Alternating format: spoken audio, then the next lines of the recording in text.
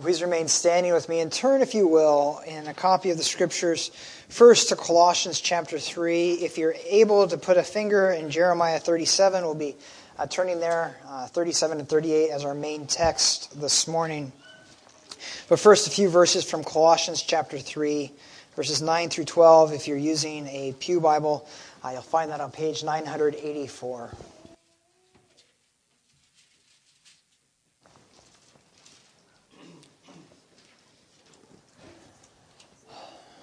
Dear children of the risen Savior, let us give our attention to our Savior's word.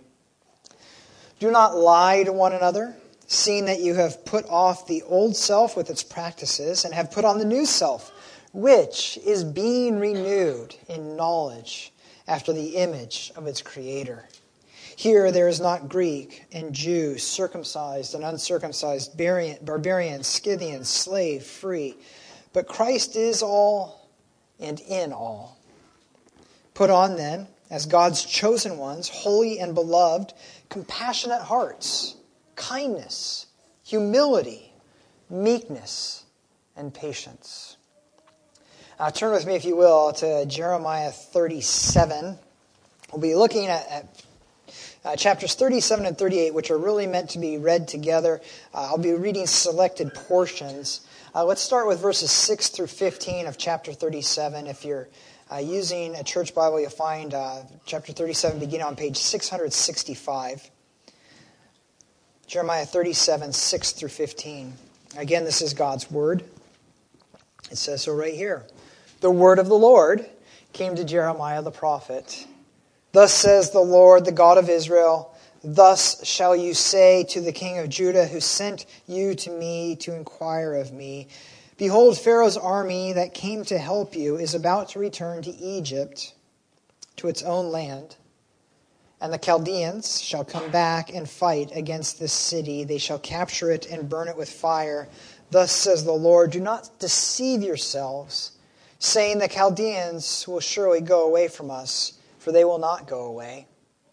For even if you should defeat the whole army of Chaldeans who are fighting against you, and there remained of them only wounded men, every man in his tent, they would rise up and burn the city with fire.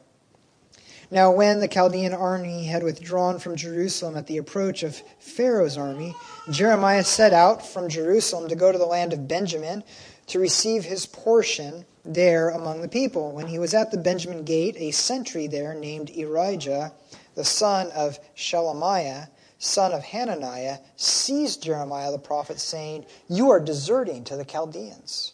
And Jeremiah said, it is a lie. I am not deserting the Chaldeans. But Irijah would not listen to him and seized Jeremiah and brought him to the officials. And the officials were enraged at Jeremiah, and they beat him and imprisoned him in the house of Jonathan the secretary, for it had been made a prison. So ends the reading of God's word at this point. Let us ask that he would be pleased to minister to us through it this morning. Most gracious Lord, our hearts are indeed prone to wander. Our minds are slow to understand, and we are not by nature people of your word. And so we ask that you, Father, would be with us this morning, that you would speak to our hearts, you would illumine our minds, that you would give us ears to hear your most holy truth. Amen. You may be seated.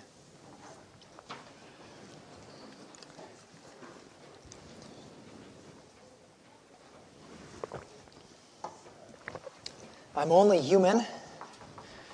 We've all heard the expression. We've probably all said it. And we all know what's meant by it. We know what's coming next. It's preparing the way for some excuse for something that has gone terribly wrong. On the surface, it means something like, look, I'm finite. But really it means, don't expect too much from me. It's our clumsy version of to err is human, to forgive is divine. And to be sure, humans do fail. We fail often. We humans are complicated. Our highs are high. Our lows are low. We have within the human history examples of great compassion and great evil. And so we're drawn to stories about humanity, of real life. And it's because these stories have a way of putting the deepest philosophical questions and ideas that we wrestle with into language that we can understand. Humanity and real-life stories put flesh and bones on concepts that struggle to find their way from the ivory towers down into real life. Perhaps that's why the book of Jeremiah couches its message in the lives of real live people. Its message isn't simply found in the teaching, the words spoken by the prophet, but in his life and in the lives of those he comes in contact with. And that's where his message really finds its greatest voice, because we can identify with those people and the way that message takes form in their lives. What is the message of Jeremiah? That's a great question. The message of Jeremiah, if I could be a little bit simplistic, is largely about what it means to be human. When we ask that question, what does it mean to be human? What we're really asking is, what is unique about humans in God's creation? How are we different from all other creatures? We know the simple answer. We're made in God's image, something of which no other creature can boast. But from there it gets a bit more complicated. What does it mean to be made in God's image? What happened to that image when Adam and Eve sinned? And what's the future of that image? Those are the important questions that we have to ask when we talk about what it means to be human. Instinctively, we know that we're different. We know that we're unique. Even atheists understand that. Of course, they attribute our uniqueness to time, chance, and evolution. But the reality itself is unavoidable. Humans are different. When people are at their worst, the Bible says they're beastly. They act like animals. And that's not meant to be a compliment. Animals live on instinct, self-preservation. Animals flee from danger. They don't run into burning buildings, especially for complete strangers. Animals don't wrestle with life's big questions. But people, humans, we're all together different. There are questions we have to ask, questions that no one puts in our minds. They're there, that we're born with, we have to wrestle with, we have to answer. What is good? What is evil? What is right? What is wrong? Why are we here? And where are we going? We all know these questions. We all know that there's such a thing as good, and we all know that there's an ideal that we often fail to meet. And so typically when we say, I'm only human, really what we're trying to do is soothe our conscience. Because we know that it's precisely because we're human that we ought to be striving for an ideal we don't expect from animals. If we were to express what's really going on, what our hearts simultaneously want to cry out but are afraid to admit, it might sound something more like this. I am human, but not fully so. There's something missing. I want to be whole. And yet that sounds so unattainable, impossible, so far away. And so the book of Jeremiah is about what it means to be fully human, to see that image of God restored within us. It's about being whole, wholly human. And it's told in the context and through the life of Jeremiah and those he comes in contact with along the way. And today, as we look at chapters 37 and 38, Jeremiah sort of recedes into the role of a supporting character, and three others come to front stage. A guy named Irijah, an Ethiopian named Ebed-Melech, and then the king of Judah, Zedekiah. And through these three, God wants us to ask what it means to be human.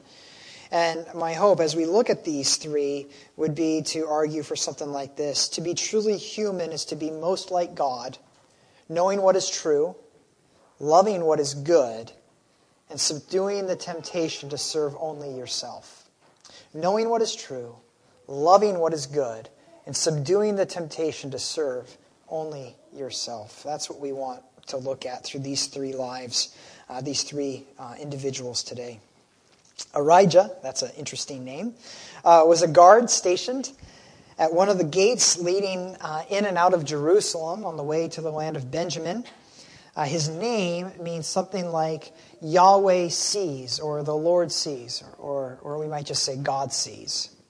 It's an interesting name because many people in the land were wondering if indeed God really did see what was going on. The land was in absolute upheaval. For years, Jeremiah had been warning that the king of Babylon would come and finish what he had started and completely destroy the land and take everybody into slavery or put them to the sword. Now it's happening. The rightful king has been taken away into exile. He's been replaced with his uncle Zedekiah, a weak-willed man who is easy to control, what we might call a puppet king. The army of Babylon is outside the city gates, laying siege to Jerusalem.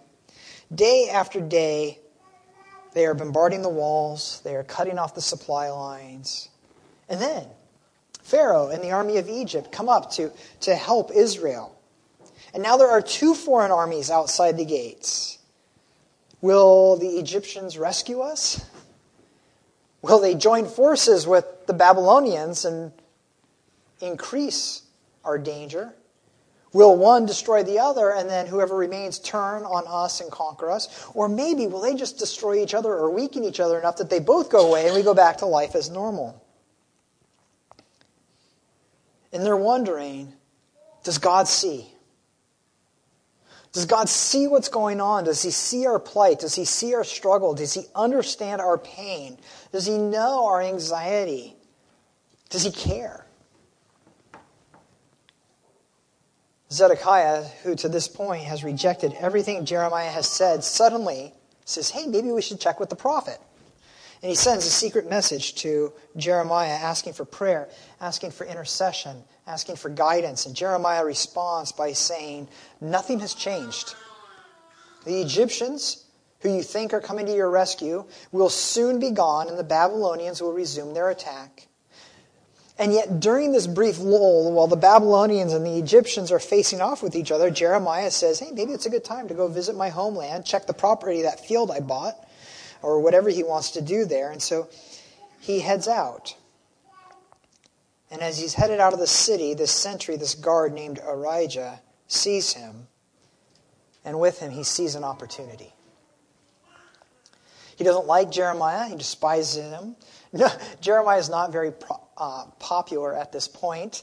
He has been warning of judgment. He has foretold the day when Babylon would come and destroy them. It's not that Jeremiah wanted this. We saw Jeremiah wrestle and fight with God about this. Jeremiah has been warning the people specifically so that they might avert this end. It's not that he wants it, but he's been willing to speak the truth. But the truth doesn't matter to someone like Irijah. You know what that's like? You know how easy it is when someone warns you of danger. You know how easy it is to accuse them of wanting that danger. Why do you hate me? We ask. Why are you wishing such pain on me? Why can't you support me? There's no logic. There's nothing reasonable about this response. It's deflecting. It's not meant to seek the truth, but actually to obscure it. It's meant to take the focus off of our foolishness and make the other person look mean, which, let's be honest, is like the greatest social sin you can commit. Saying something that can be taken as mean. It's meant to simply recast ourselves as victims rather than fools. And so Irijah strings together a few facts to spin a new narrative that wouldn't hold up to the most basic of examinations. He says, look, Jeremiah has been saying the Babylonians will conquer us. He's leaving the city. What could he be doing but defecting? He's joining the enemy. He is the enemy of God's people. And so he takes Jeremiah to the city officials and they throw him in prison. His story is weak. It's a house of cards that would come tumbling down at the merest breath or whisper of truth. So why does he do it? Well, it's to see his star rise. If you want to go up the ladder in society, the quickest way is to find someone to take down. And the bigger the fish, the quicker your rise, your ascent. What better way than to take down the prophet Jeremiah? And what better way to take him down than to question his patriotism? Because who doesn't want to be patriotic? But here's the thing. This is a land that claims to follow God. Wouldn't faithfulness to that God be the highest form of patriotism? But that doesn't matter. Don't muddy the waters with facts. Irijah's no more interested in patriotism than he is in the truth. He's simply an opportunist. To be truly human, what makes us different than animals is a capacity for truth. But with the capacity for truth also comes the ability to suppress it, to manipulate it, to weaponize it. For Irijah, lies are simply the tools he uses to get ahead, and so he obscures the truth. He craves what serves him over what is good and right. And so instead of subduing his desire for evil, he suppresses the truth. He subdues his conscience. He acts positively beastly, like an animal. It's inhuman. Everything he appears to be on the outside, a Jew, a servant of the land, a patriot, a protector of truth, is a lie. What people see when they look at him is not the true story. But what does his name tell us? God sees. Just because we can deceive each other doesn't mean that we can deceive God. He knows the truth. He knows the human heart. Even when we act beastly, he knows what's going on. And it's against Irijah's story that we read about Ebed-Melech in chapter 38. So let's move to chapter 38 and read verses 7 through 13. Verse 7. When Ebed-Melech the Ethiopian, a eunuch who was in the king's house, heard that they had put Jeremiah into the cistern, the king was sitting in the Benjamin gate. Ebed-Melech went from the king's house and said to the king, "My lord, the king, these men have done evil in all that they did to Jeremiah the prophet by casting him into the cistern. And he will die there of hunger, for there is no bread left in the city." Then the king commanded Ebed-Melech the Ethiopian, "Take 30 men with you from here and lift Jeremiah the prophet out of the cistern before he dies." So Ebed-Melech took the men with him and went to the house of the king, to a wardrobe in the storehouse, and took from there old rags and worn-out clothes, which he let down to Jeremiah in the cistern by ropes. And then Ebed-Melech the Ethiopian said to Jeremiah, "Put the rags and clothes between your armpits and the ropes." And Jeremiah did so. And then they drew Jeremiah up with the ropes and lifted him out of the cistern, and Jeremiah remained in the court of the guard.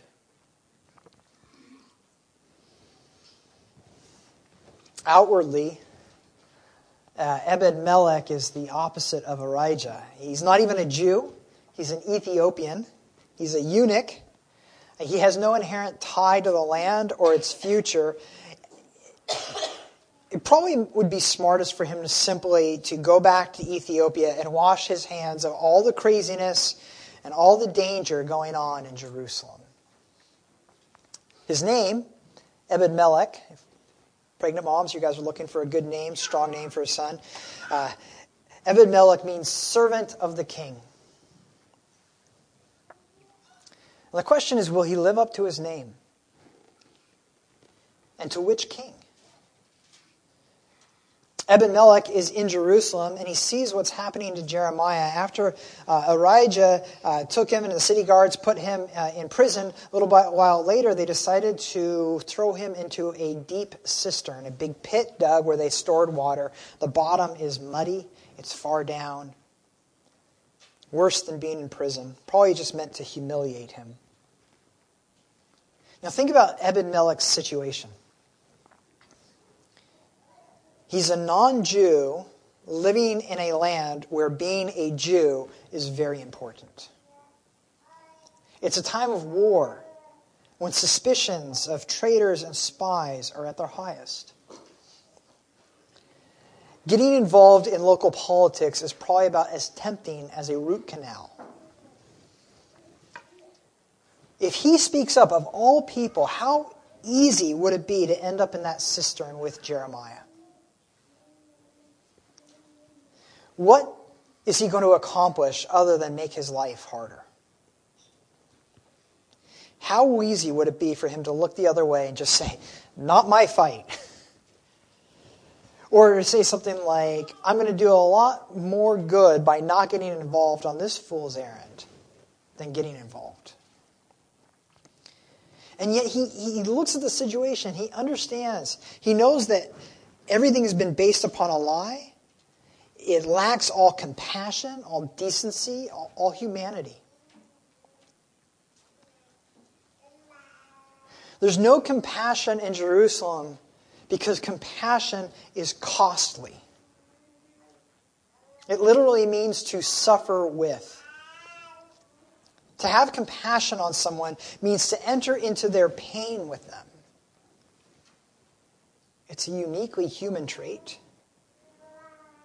Because we're made in the image of a compassionate God. The God of the Bible is not some detached deity who keeps a safe distance from his creation. He is close. He is involved. He enters into our pain and our suffering, and he suffers with us. And that's most clearly seen when God became man for the singular purpose of suffering, not just with us, but in our place. He was in the perfection of heaven. Jesus was in the perfection of heaven where there's no pain, no suffering. He could have looked down and said, they made their bed, let them lie in it. Or he could have said, not my fight. He could have chosen not to get entangled in our mess. That's not what he did. The King of Heaven left his throne, left his glory, and the king became a servant. He put himself into harm's way to show love, to show compassion. He was more concerned about what's good and what's right than what's safe.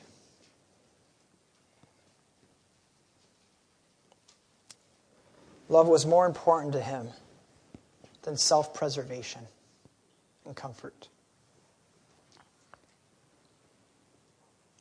That's who God is. That's who the King of Heaven is. Will Ebed-Melech, the servant of the king, live up to his name? Will he serve the king in whose image he has been made? Or will he suppress that image and act beastly like Irijah did? Will he follow the example of Irijah, or will he be compassionate? Will he be human? It's the question that faces every one of us. For some of us, the cost is more obvious, like it was for the 10 booms. Do they turn a blind eye and say, that's between the Jews and the Nazis. That's not our fight. We're not going to get involved. Or do they open their home and possibly share the fate of the Jews with them. But for most of us, it won't be that dire. Sometimes it's simply risking humiliation for being friends with someone who others don't like. Sometimes it means standing up to someone who can make your life miserable. Sometimes the cost is simply your time and your comfort as you give up that precious time and you go help someone in need. But compassion always costs something. Ebed-Melech chose compassion over ease and comfort. He chose love, knowing full well it would cost him. He didn't see imprisonment or even death as the worst possibility. It would be worse to deny God. There are worse things than falling into the hands of your enemy. And so he took a stand. He went to the king, King Zedekiah, to confront this great injustice. He surrendered to the God who made him and entrusted the consequences to that God. But who was Zedekiah? That's the third person in the story. We've got Irijah, we've got Ebed-Melech, and then there's Zedekiah. Who is it that Ebed-Melech is going to with these concerns?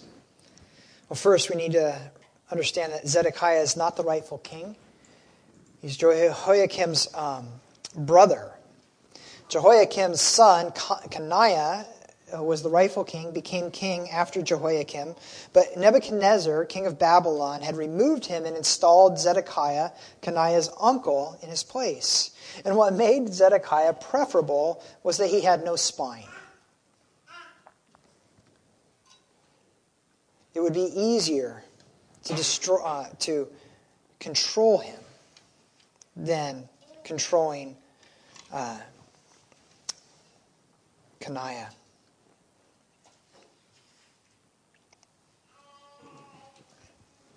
He went wherever the wind was blowing. When Jeremiah warned Israel that Babylon would be coming, Zedekiah ignored the prophet. When Babylon was pounding down their door, he suddenly sought counsel from the prophet, who had seen it coming for years. But he was not prepared for Jeremiah's response. Chapter 38, verses 14 through 16, Jeremiah told Zedekiah this. Thus says the Lord, the God of hosts, the God of Israel, if you will surrender to the officials of the king of Babylon, then your life shall be spared. And the city shall not be burned with fire, and you and your house shall live.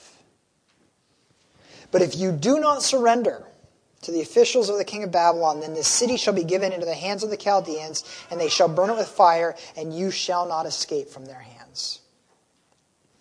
God said the only way forward is surrender to the enemy. How do you process that as a king? It takes counting the cost. It takes seeing the big picture. It takes understanding what is truly important. This is not the sort of thing you will ever get a dog or cat to understand. This isn't even running into a burning building. It's surrendering before the building is on fire. It takes the greatest resolve, the likes of which Zedekiah did not possess. And yet there's something about it that makes complete sense. Something that says everything else needs to be surrendered and sacrificed. Something that says sometimes the only way to preserve your life is to let go of it. And again, that only makes sense because we're made in the image of the God who understands this. When God showed compassion and He came into this world, when he left the comforts of heaven to suffer with us, He knew that showing love and compassion would mean paying the ultimate cost. He knew the only way to save the lives of those in His house, His family, those he loved would be by surrendering into the hands of his enemies. And so he was betrayed by Judas, who acted very much like Irijah.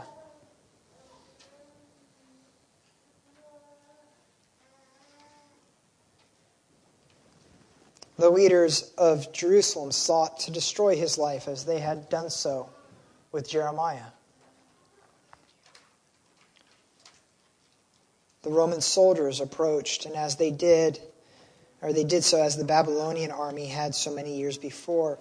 And as all that happened, as Judas betrayed him, as the leaders of Jerusalem sought to destroy his life, as the foreign armies sought to capture him, his disciples wanted to take up arms and fight their way out. But Jesus said, no. He walked over to his captors, and he surrendered into their hands. It was the only way. It took fighting every instinct of self-preservation. It meant exposing every lie and clinging to the truth. It meant suffering with others in the most ultimate sense. Colossians 1 says Jesus is the image, the perfect image of the invisible God. He is the one who sees all and knows all. He is not just the servant of the king, he is the servant king. He knows the greatest resolve, and he is willing to do what is right because it is right, no matter what the cost. Jesus is the truest man to ever walk the earth. And I don't think we often think like that. We think that Jesus was sort of man, but not really, not fully. And that's plain wrong. Not only was he fully God and fully man, he was the truest, purest example of what it means to be human that the world has ever seen. He sets the bar of what it means to be human.